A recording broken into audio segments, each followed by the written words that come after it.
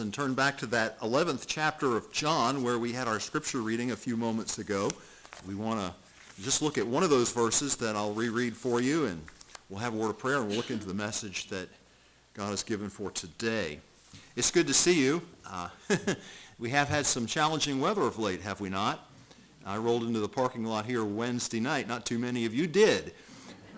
But my car temperature gauge said -5.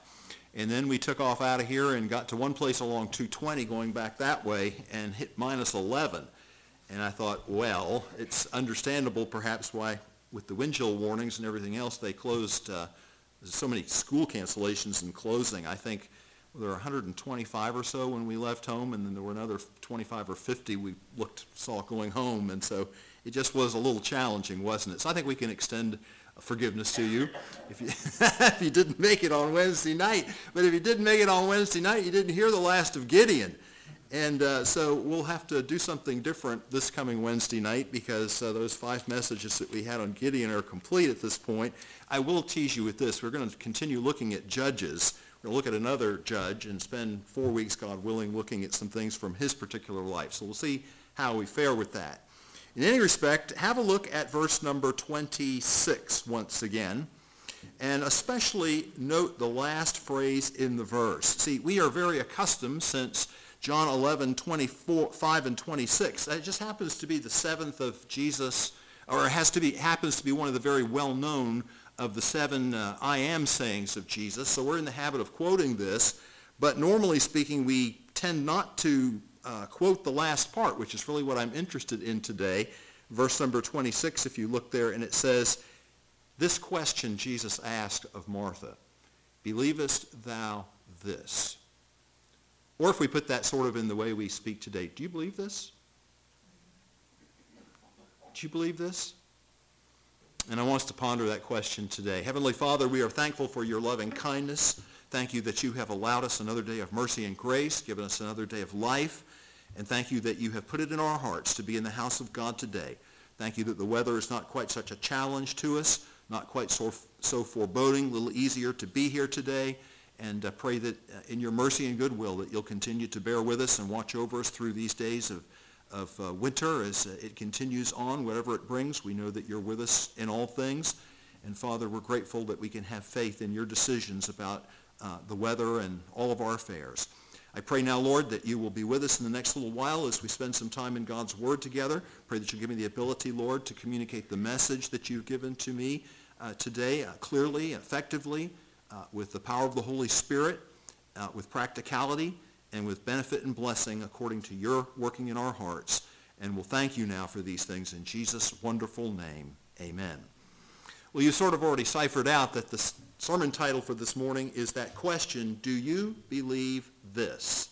And with this message, I would like to bring to a conclusion a series that I've been working on for some 30 messages now, and you just haven't heard them all. But this actually makes the 30th message in last message that I want to use to conclude this series that I have called The Penetrating Questions of Jesus.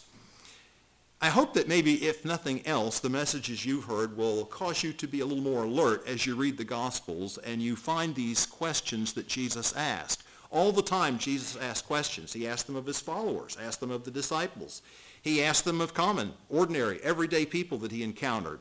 He asked them of his adversaries, always, though, to good use, always to provoke thought, always to make an important point. Hence, the penetrating questions of Jesus, because they are thought-provoking, they are penetrating, they are powerful. And this particular question today is certainly in line with that. It's really an appropriate way to end. The messages that you've heard me bring from this particular series have pretty much come from John's Gospel. So I would call your attention to the greater context of the book of John, and I think it might be nice. Most of the verses that I'll ask you to look at are within the Gospel of John, so it's pretty easy to do this without having to roam too far from the text that we are with. But if you turn over to the book of John chapter 20, let's just do a little something here to set the stage for this message and why it's out of order with the other messages that I brought in John. So why? I think it's an appropriate one to end, particularly in the greater context of John's Gospel, because John, as did the other evangelists, had a distinct purpose for which he wrote. And he tells us this. We don't have to guess it. He tells us exactly what it is that he's doing.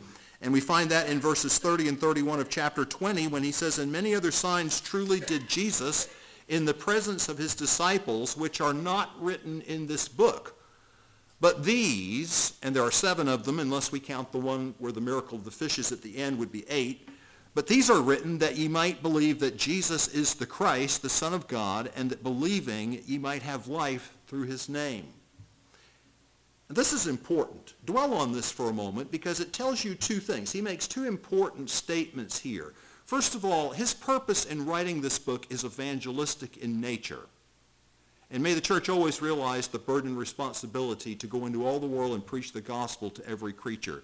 Telling men and women and boys and girls how to be saved, how to know Jesus Christ as personal Savior, how to know that your sins are forgiven, how to know that you have a home in heaven is really the most important message we preach. And from there on, the church goes on to edify the saints. All of this is a part of making disciples, which is the Great Commission. Telling people the gospel so that they might be saved, and then nourishing them in the words of sound doctrine and seeing them grow in faith. That is all a part of discipleship, which really is the greater concept that's in the Great Commission. John's purpose is evangelistic in nature, and the church always has to remember that that's primary to what we do. Our purpose is evangelistic in nature because we're interested in making disciples of all men. But John also then begins to tell us a little bit about he formulated. Of course, we understand you have the guidance and direction of the Holy Spirit here. These are not just things that John sort of conjured up. He wasn't like a novelist, a fiction writer, sitting down and thinking about, okay, these are the characters in the book. This is the plot line I'm going to develop, and have that all sort of laid out in advance. It's not that John disengages mentally. It's the point I'm making now is that the Holy Spirit led John in the construction of this book, because what John is saying to us in the second place is, I didn't have any lack of material. In fact, he says in that verse that we read before, "Many other signs truly did Jesus in the presence of his disciples, which are not written in this book." Now, if you think about it, John was with the Lord as one of the disciples. In fact, he was really one of the inner circle of disciples. But with the Lord those years of his ministry on the earth, how many miracles do you think he saw Jesus do? So these miracles that Christ did, those of them particularly that would be characterized as sign miracles, John said, I don't lack for knowing a whole host of things that Jesus did that I'm not including in this book. I'm including 7. And the reason that I am is because the Spirit of God has invested them with specific purpose to demonstrate to men and women and boys and girls, people who hear their message, that Jesus truly is the Christ. He truly is the Messiah, the Son of God. And the purpose of that, having that faith in men and women and boys and girls, is because that is the gateway to life. And that believing that they might have life through his name. You didn't hear this message, but when I, some weeks ago, began this series, I began it actually with one that was sort of an attention getter, but it's kind of interesting because it sort of brings full circle to all of this. I started with Mark 8:36. I dropped back then and went back to Matthew and caught questions there. We went through Mark and caught questions there, went through Luke and caught questions there. And by the time I was able to be here and be speaking to you folks, we primarily were looking at John.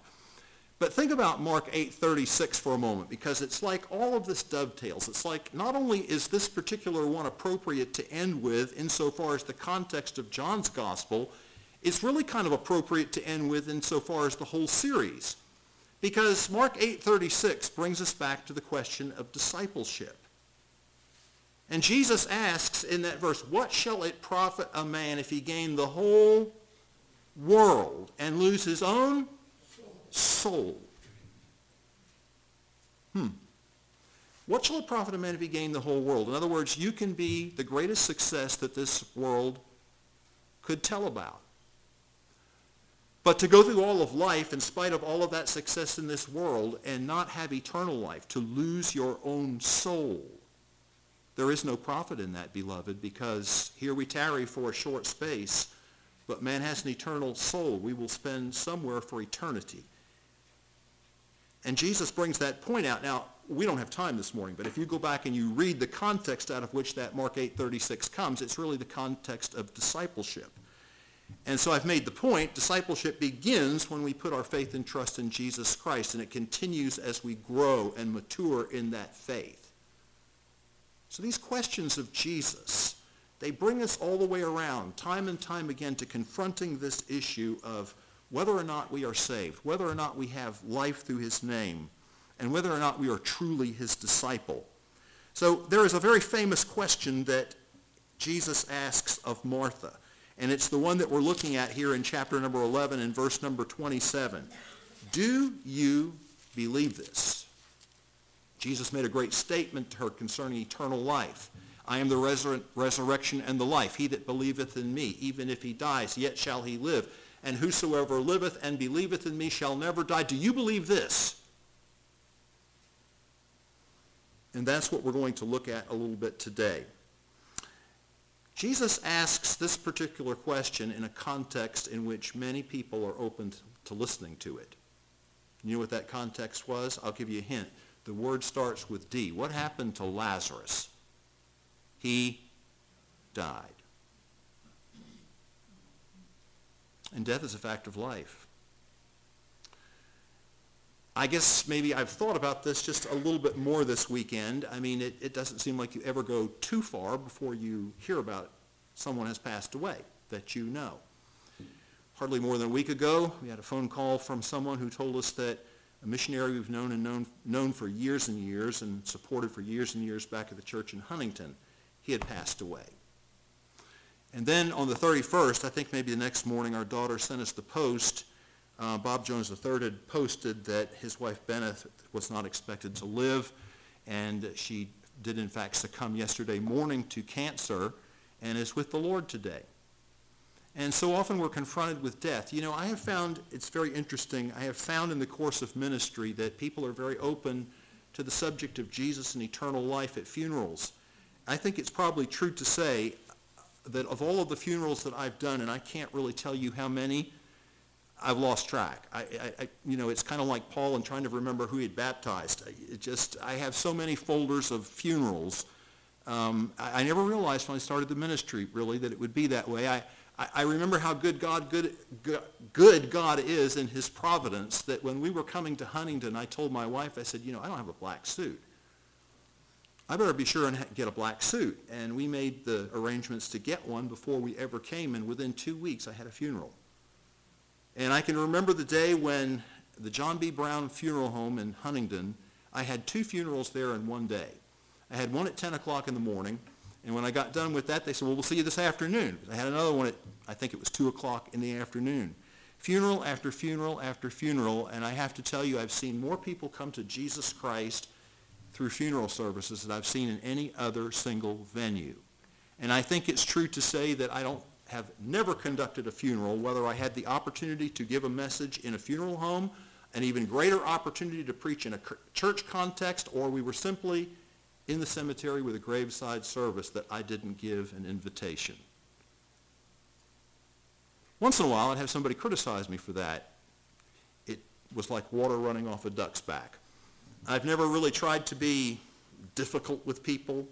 My manner has never been confrontational in the extreme, but God called me to preach the gospel, and I can't really think of a better occasion to preach the gospel. And why preach the gospel if you don't invite men and women and boys and girls whose heart is being touched by the gospel to put their faith and trust in him? That's what this is all about.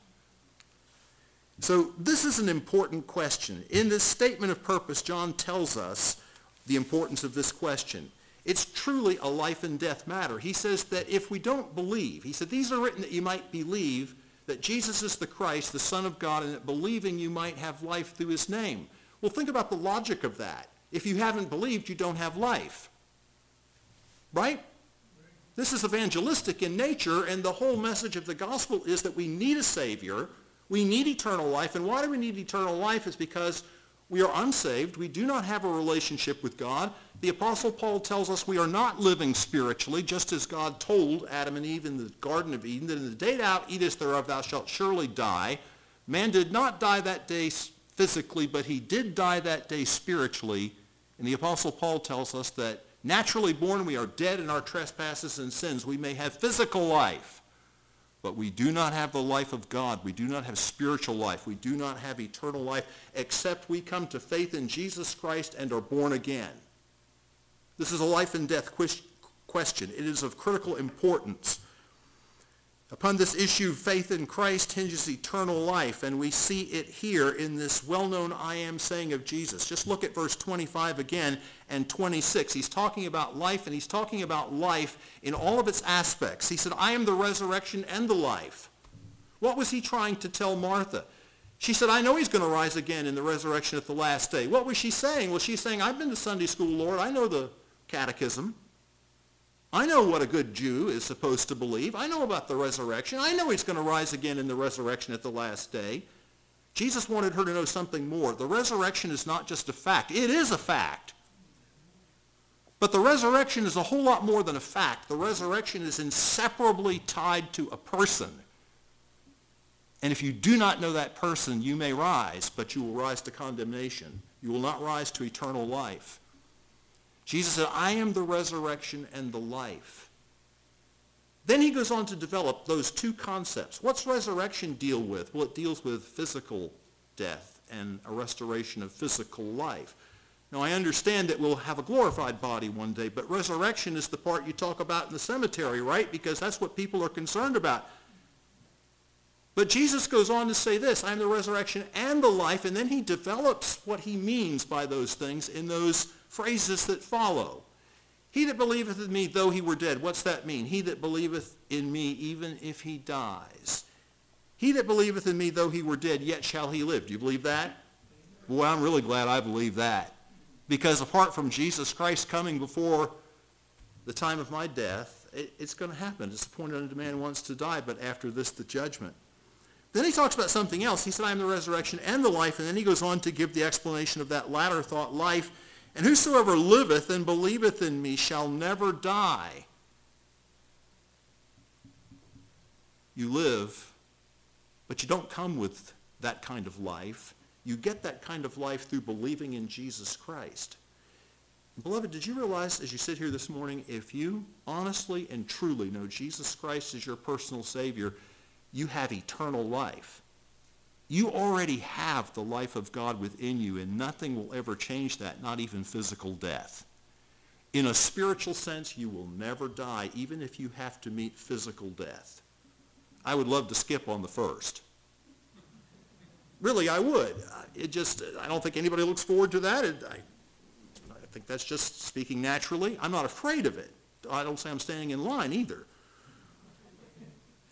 John realizes that this question is so important, and you could check this if you want, but you will find that the word for believe is used 98 times in the Gospel of John. 98 times.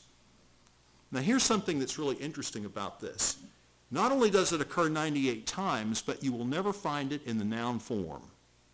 Pistis in Greek is faith. Pisteuo in Greek is to believe. You never find pistis. Oh, it's all in the New Testament. It's all in the epistles. Paul talks about faith all the time, as do other writers in the New Testament and in the Old Testament. But there's something interesting to realize from this, and that is the thought that if it's always used as a verb in John's gospel, it must be that God wants us to understand that there is some action involved in believing. Believing is not just sitting there and absorbing some intellectual concept. There's more to it, and we're going to develop that a little bit more. The urgency of believing is evangelistic in nature, because if you've never believed, you haven't been saved. And so there is an urgency to bidding men and women and boys and girls to put their faith in Jesus Christ and be saved. Throughout the gospel, we see this reinforced both positively and negatively. For instance, turn back to chapter 1 for a moment, and here's where we'll look at a few verses in John's gospel. John chapter 1 and verse 11, 12, and 13. Believing in Jesus Christ is the key to the new birth. And Jesus told Nicodemus, except a man be born again, he cannot enter into the what? Kingdom of God.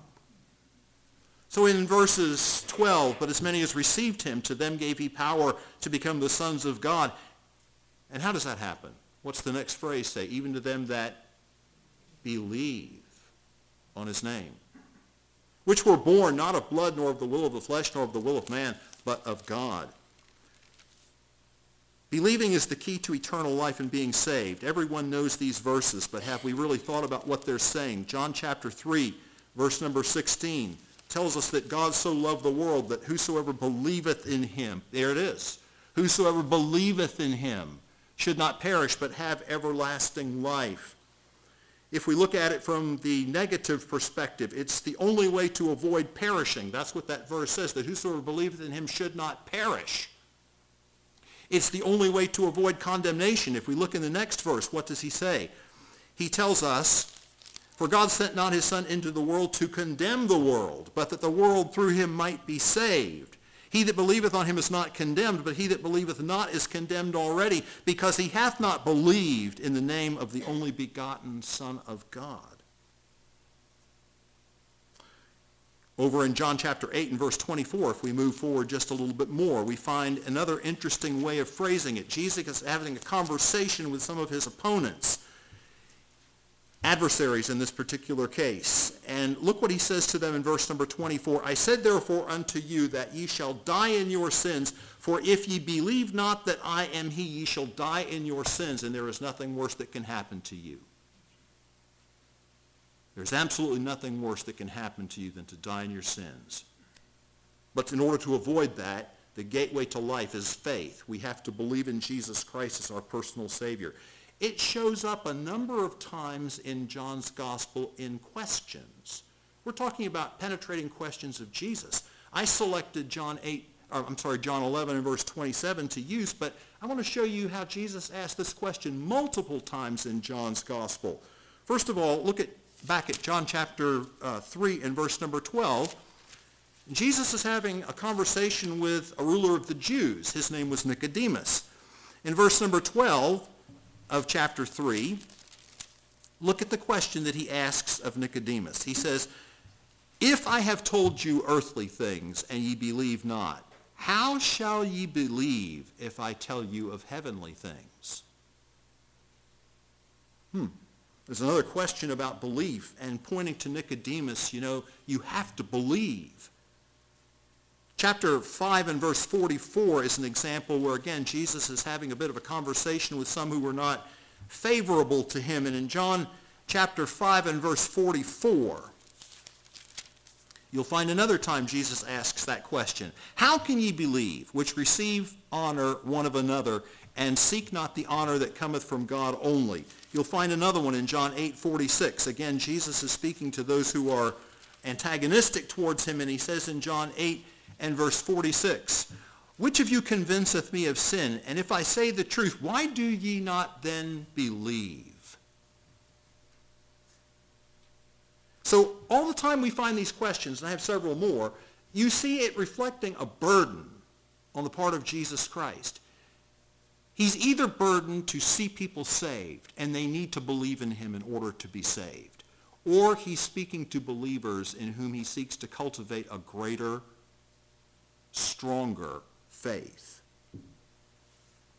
Let's look at the next example then and see how this bears out. In John chapter 9, verse 35, there's a man that Jesus took the trouble to heal.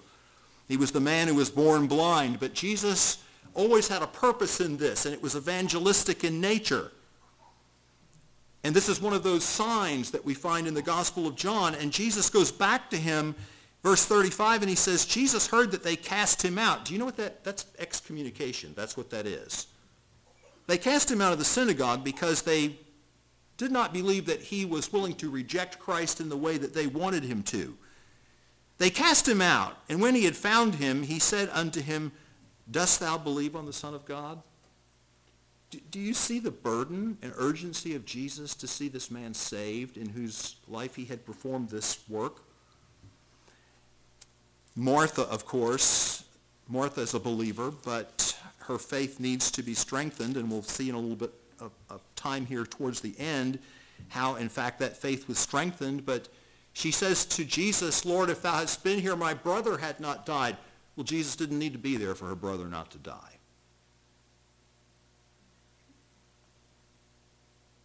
Right? I mean, Jesus could have spoken the word. He could have simply thought, the act, and Lazarus would have been healed. So Martha is a believer. In fact, Martha is a part of a family that was very special to Jesus, because we read in the Bible, now Jesus loved Martha and Mary and their brother Lazarus. Jesus had a very close relationship with these people. Not that Jesus doesn't love everyone. This is speaking from a human perspective. He was close to these people. He had spent time with these people. And he wanted to cultivate a deeper, greater faith in himself within Martha. Look in chapter 14 at Philip. John chapter 14, Philip also was a believer. Philip was a disciple, but Jesus speaks to him. Believest thou not, verse 10, that I am in the Father, and the Father in me? The words that I speak unto you, I speak not of myself, but the Father that dwelleth in me, he doeth the works. Philip made that statement, Lord, show us the Father, and it sufficeth us. I always chuckle every time I read that. Talk about being bold. Hey, we'll be just fine. Show us the Father. We'll believe everything. Just show us the Father. Jesus said, if you've seen me, you've seen the Father. Believest thou not that I am in the Father? See, seeking to grow Philip's faith with that question. And one more, John chapter 16, verse 31. Again, it's to the disciples, but notice here, they say to him, and this one's good too, it's just sort of nice to see these things that so reflect how we often talk and how we often are. They say, now we are sure that thou knowest all things, and needest not that any man should ask thee. Verse 30, by this we believe that thou camest forth from God. Jesus answered them, how long-suffering is he anyway? Do you now believe? Jesus' burden, either to see people trust him for salvation and be saved, or else to grow them in their faith. And it's kind of interesting if you were to go back and look at all of these questions and these times that you find the Lord dealing with this, you'll find that most of the time they tend to follow one of those 7 sign miracles, which all tie into this John 20, verses 30 and 31. So I say to you, beloved, when we talk about faith this morning, if you say, why do you talk about that so much? It's life and death. It's life and death. It's critical. There's nothing more important, because if you never have believed, then you don't have eternal life. Somebody might go further and say, well, why do you folks talk so much? You know, in church, it seems like I go and you make such a big issue out of faith. Why is faith important? Well, you know, I don't really want to spend a lot of time on that today, but I can answer that question for you. If you look around this room, you'll see a lot of switches. So, like right there's presumably a light switch, correct? See it there? Oh, here's another switch, presumably a light switch. Back at the back of the building, lots of switches. Over there, there's some electronic equipment. They have switches on them. What good's a switch without electricity? Some of you are laughing. I know why. Did you ever notice sometimes the power goes out and you run around the house turning on light switches? It's just such a force of habit. And why I bring this up is because the power to run this equipment, to do whatever it is that we need done, is in the electricity. And the electricity is in these wires. But, you know, just sitting here, electricity and wires doesn't do you much good. You can't even see it. You can feel it if you're so foolish as to grab a bare wire.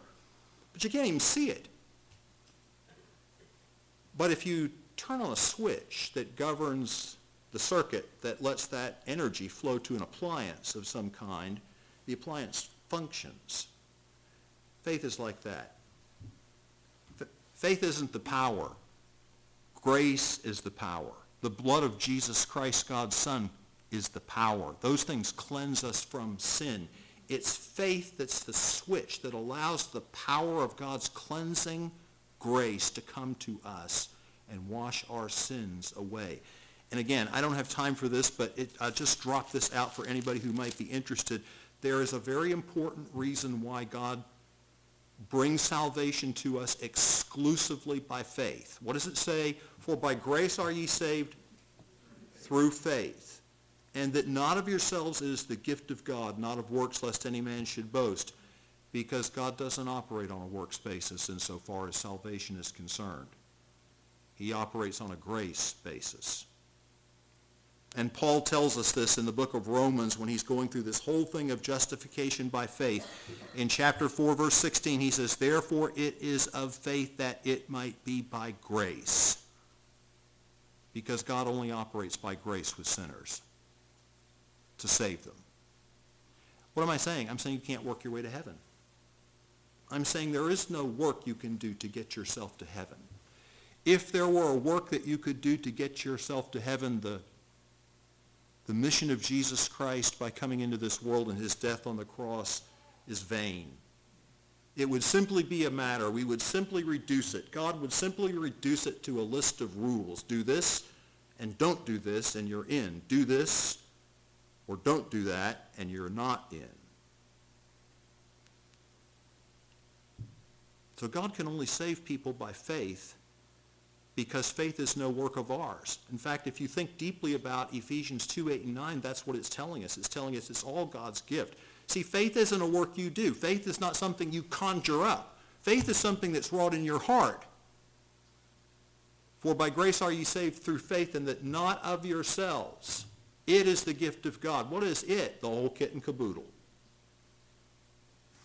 The simplest way to understand that is just to understand that you and I wouldn't be here today.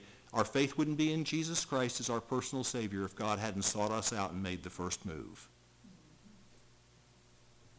It's all of God's grace, and that's why God operates with us by faith, because it magnifies his grace and allows him to deal with us according to his grace. Now, if so much rides on this, and we spent most of the time, we won't have time for the other points as much, but if so much rides, that was the importance. If so much rides on faith, believing in Jesus Christ, then it would stand to reason it's probably good that we know what that means, that we don't just talk about it and assume that we know what it means. Is there some way we can come to an understanding of this? Because, see, there are all kinds of misconceptions. First of all, there are some people who think, well, I'm okay because I believe in Jesus Christ. Someone comes, knocks on my door and says, do you believe in Jesus Christ? Well, of course I do. It used to be a day when I was a kid, and I remember this so distinctly because I think back now after all these years and see how God was working in my life to bring me to the place where I was really saved. But see, I was raised in a nominal Christian home. I was raised in a denominational church. So if you had come to me kind of like many years after I got all this fixed up and went to other doors and asked people the same question, if you'd come to my door and said, are you a Christian? I was, well, of course I'm a Christian. I was born in America, right? I mean, there's just this concept that as long as you accepted facts, and in that church, we learned enough to know that what John 3:16 was. We learned enough to know the facts of the Christian religion, and I certainly was not a rejecter of those facts, so I thought I was okay. That's what's called intellectual assent. That's what's called missing heaven by 18 inches. Because if it's only here and not here, you don't have it. This is just the place the mind stores information, right? Our brains. When it works its way down here so that it affects our emotions and our will, such that we are now ready to take that action of believing in Jesus Christ because we see a need that we have and believe on him as the one who can meet that need. Now you're getting somewhere. That's the difference between up here and here, missing heaven by 18 inches. We've also been through the days, and you remember some discussion of this, about what was called easy believism. How many have heard that term before? Sure, lots of you have. You know what's really interesting, and I thought you might like to hear this. It's just sort of interesting sometimes how things come around. But, you know, back in the day when the heyday with Billy Graham and his evangelistic crusades, it's fair to say he took criticism from a lot of people along this very line, this easy believism idea, because there were those who criticized and basically felt, well, you know, these people, they come and hear a message, these masses of people, and they don't necessarily understand everything they're hearing, and they're basically called upon to walk down an aisle and trust Christ and be saved. And sometimes those people might get down there, and I think in most contexts they would try to have workers to meet with people, but even in many independent Baptist circles, we certainly, and some of it's still with us, came through a period of time where pray this prayer and you're saved. So Billy Graham took some criticism for that. Maybe some of it was justified. But it's very interesting what Billy Graham had to say when he was 95. In 2013, Billy Graham published a book. It was called Reason for My Hope. salvation. Listen to what he had to say. There is a mindset today that if people believe in God and do good works, they are going to heaven. But there are many questions that must be answered. There are two basic needs that all people have, the need for hope and the need for salvation. It should not be surprising if people believe easily in a God who makes no demands, but this is not the God of the Bible. Satan has cleverly misled people by whispering that they can believe in Jesus Christ without being changed, but this is the devil's lie. Isn't that interesting? It's really interesting to see him clarify all of that and make that very plain to people, that this plague of easy belief, and we've been through all of this. It's very important, and so there's an illustration in John's Gospel. Turn back to chapter 2. See, I promised you I'd pretty much keep you here, because we have one ready-made right here to understand this concept. What's it mean? It's a verb of action. It's something that when the Holy Spirit works in our heart, we respond to. So this is quite interesting. You come to the end of chapter 2, and it says this in verse 23. Now, when he was in Jerusalem at the Passover in the feast day, many believed in his name. This sounds good, right? Many believed in his name. When they saw the miracles which he did, but Jesus did not commit himself unto them, because he knew all men, and needed not that any man should testify of man, for he knew what was in man. Now, what's interesting is, look at verse number 23. Many believed in his name. Look at verse 24. But Jesus did not commit himself unto them. Same verb, just translated differently in verse 24. Same pisteuo. But what does it mean? It means Jesus didn't commit himself to those people. If we wanted to bring this out literally, to bring out the concept of the fact that this is the verb to believe, many believed in him, but Jesus didn't believe in them. He didn't go so far as to commit himself to them because he knew what was in man. He knew that much of this was surface. He knew that much of this was not genuine. He knew that much of this was just surface acceptance of facts and not a genuine heart change that comes when a person truly repents of his sins and puts his faith and trust in Jesus Christ as Savior. So Jesus didn't commit to these people. See, it's an act that happens when the Spirit of God works in our hearts. We become so burdened about our sin. We become so cognizant of our lost estate. The Holy Spirit has brought us through that period of conviction. We see ourselves as lost and needing to be saved. And what is it that brings us to that point of action? Well, it's the Holy Spirit. But that action that results is our putting our faith in Jesus Christ, and that's an act. That's not just something going on up here. It's something going on here. It's a commitment, and which is why, beloved, and this will, I think, be interesting to you. I won't ask you to turn because we're sort of pressed here a little bit on finishing this up. But verses that you use all the time when you seek to witness to people and try to lead them to Christ, and maybe you haven't realized this is exactly what's going on in those verses. Romans 10, 9, and 10. All right, think about this for a minute. That if thou shalt confess with thy mouth the Lord Jesus. Action, confess with thy mouth. And believe in thine heart that God hath raised him from the dead. What? Thou shalt be saved. For with the heart man believeth unto righteousness, and with the mouth confession is made unto salvation. Do you see how once the belief, the order's reversed in the first verse over the second verse, but what happens, the real logical order of this, the belief is created in the heart, which results in the act of confessing him as our personal Savior, of asking him to save us from our sins, which is why this whole process of his discussion of how to be saved in Romans 10, 9, and 10 comes to a conclusion with Romans 10, 13, where it says, for whosoever shall call upon the name of the Lord shall be saved. Why? Because a prayer saves you? Calling on the Lord saves you? No. It's the culmination of that work of faith wrought in the heart that puts us to that point of decision, if you would call it that, where we are ready to commit to Jesus Christ. You may understand not a lot about it. Some people understand a whole lot about it when they're saved. Some people don't understand very much.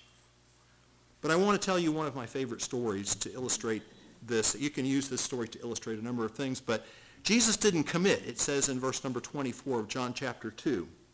I don't know how many people here would be familiar with the famous opera singer Luciano Pavarotti. But I learned this story years and years ago and have treasured it ever since I first learned it.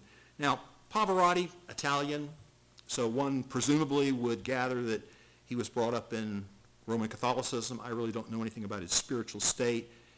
It's the truth he speaks in this story, though, that really came from his father that interests me. Of course, Pavarotti is world famous, still is. He died in 2007. Arguably the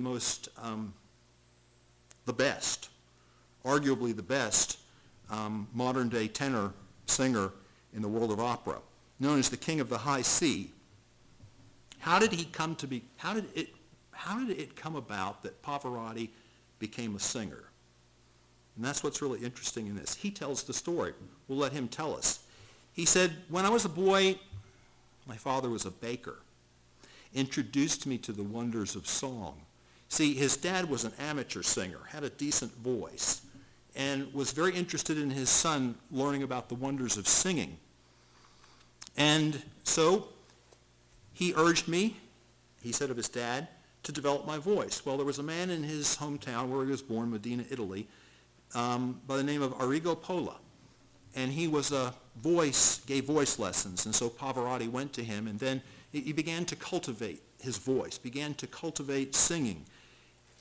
Years later, he actually had some interest in farming as well, but years later he enrolled in a teacher's college. And so after you have this run up to this background, here's someone his father has encouraged to develop his voice. He's had professional lessons. He knows he has a voice. He knows there's skill there, but he has an interest also in teaching, having gone to a teacher's college. And so when he graduated, he said to his father, "Shall I be a teacher or a singer?"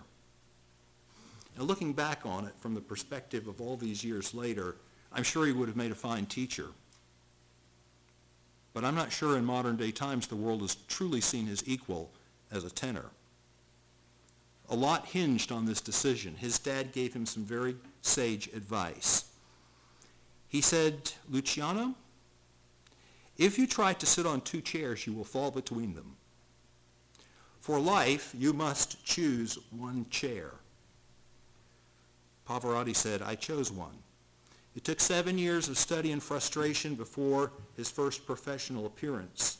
It took another 7 years of hard work before his first appearance at the Metropolitan Opera. And now Pavarotti, telling the story, says, "And now I think, whether it's laying bricks, writing a book, whatever we choose, we should give ourselves to it. Commitment, that's the key. Choose one chair." Sounds a little bit like Joshua to me. Choose ye this day whom ye will serve. Putting our faith in Christ is a commitment we make. It's coming to the place where I can't live without him. It's coming to the place where I realize I'm lost, I'm undone. I'm destined to a devil's hell. My life in this world will never reach the potential for which God created me apart from Jesus Christ. And after the Holy Spirit works sufficiently in our hearts and urges and urges and urges, we come to that place where we say, "I want you." You done that? Do you believe this? There is an outcome, and I have just about 2 minutes. I'll make 3 minutes to make a couple comments. See, our story reveals 3 outcomes anytime the question of Jesus Christ is pressed. You know that's what's happening this morning, really. I'm not trying to put you on the spot, but I am pressing the question of Jesus Christ. You have a decision to make.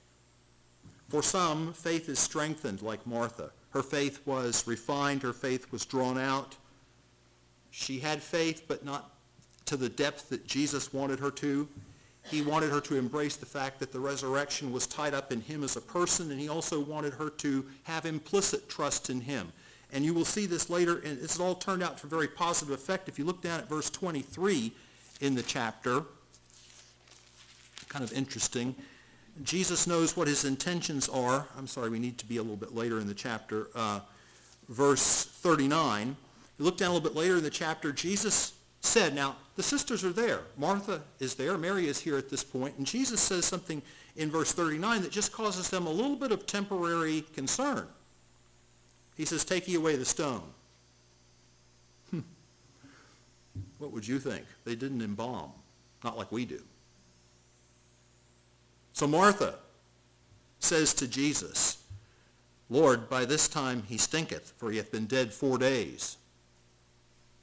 Jesus just probed a little bit, just encouraged a little bit based on what he'd already told her, "I am the resurrection and the life." Jesus said to her in verse 40, "Didn't I say, said I not to thee that if thou wouldest believe, just trust me. If you would believe, you would see the glory of God." What's the next verse say? It doesn't say Martha said okay, but obviously she did. Then they took away the stone from the place where the dead was laid. She obviously didn't put up any more concern, raise any more questions. She said, "I trust you."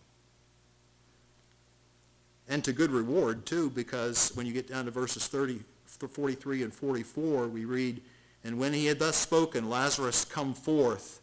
He that was dead," verse 44, "came forth bound hand and foot with grave clothes, and his face was bound about with a napkin. Jesus saith unto them, Loose him and let him go."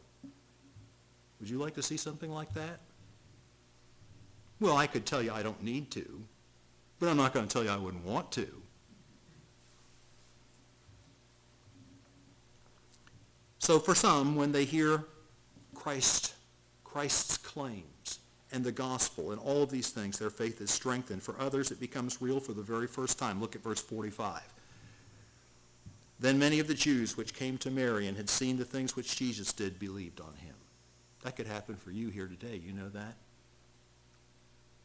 It could happen for the very first time. That you really, honestly, truly understand your need. Put your faith in Jesus Christ as your Savior.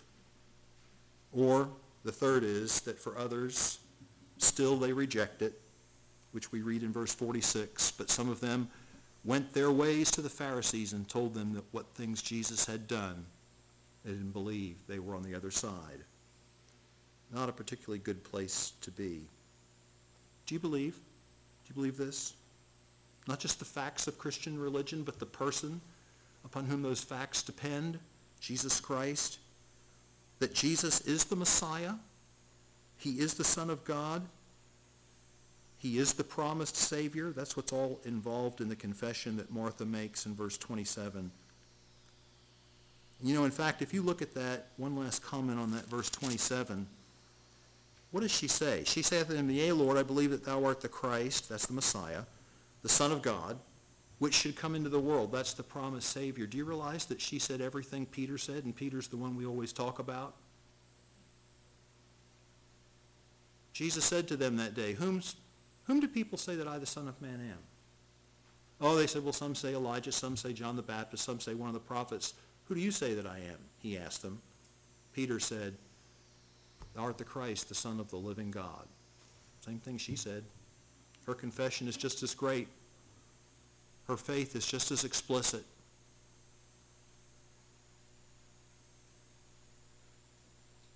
And have you acted on this belief? I read about a minister that had called his congregation together for a special service because they had been lacking rain for so long. So when the pastor got up, the people had gathered and they were going to have this particular prayer service. He had kind of a somber look on his face, and they weren't quite certain why he seemed to feel that way or look that way. This is what he had to say: "Brothers and sisters, you all know why we are here. Now what I want to know is, where are your umbrellas?"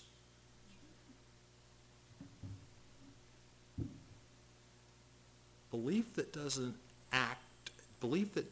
end in the particular action that it indicates isn't really valid.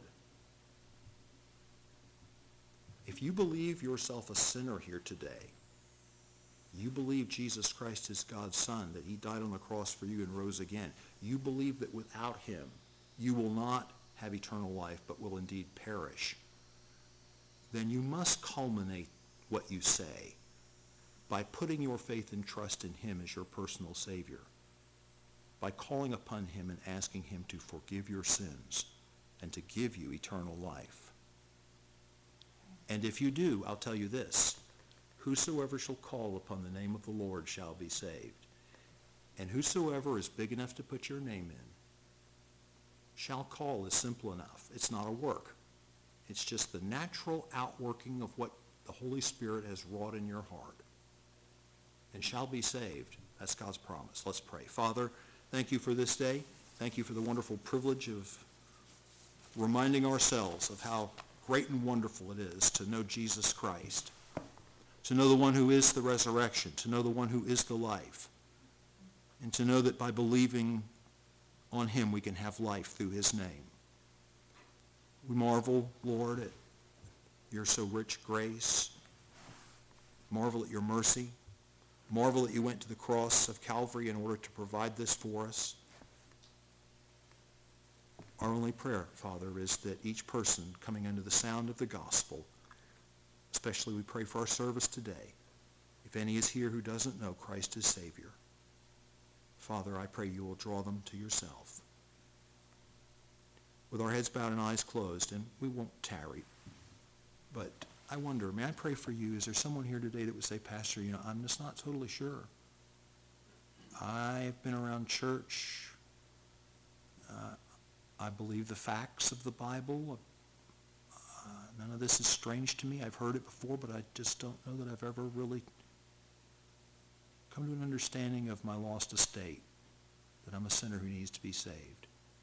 Don't know that I've ever received Christ as my personal Savior and know that I'm born again today and know that if I died today, I'd go to heaven. Could I pray for you? I won't call your name out, but I'd like to pray for you. And I think it's healthy for you to come to grips with what God is doing in your heart. If that's the case, would you slip your hand up and let me pray for you? Anybody here like that? I'm concerned, preacher. I'm not sure I have this settled.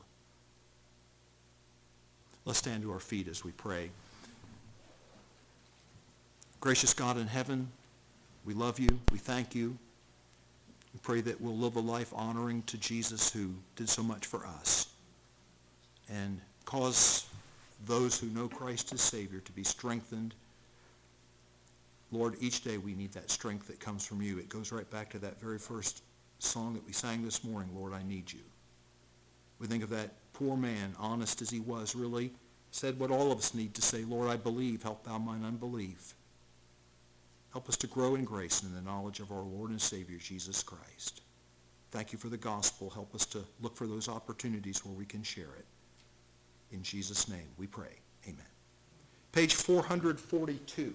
Hope you can sing this truthfully, honestly, as a song of testimony. It says, I know whom I have believed, which is what Paul also told us. 442.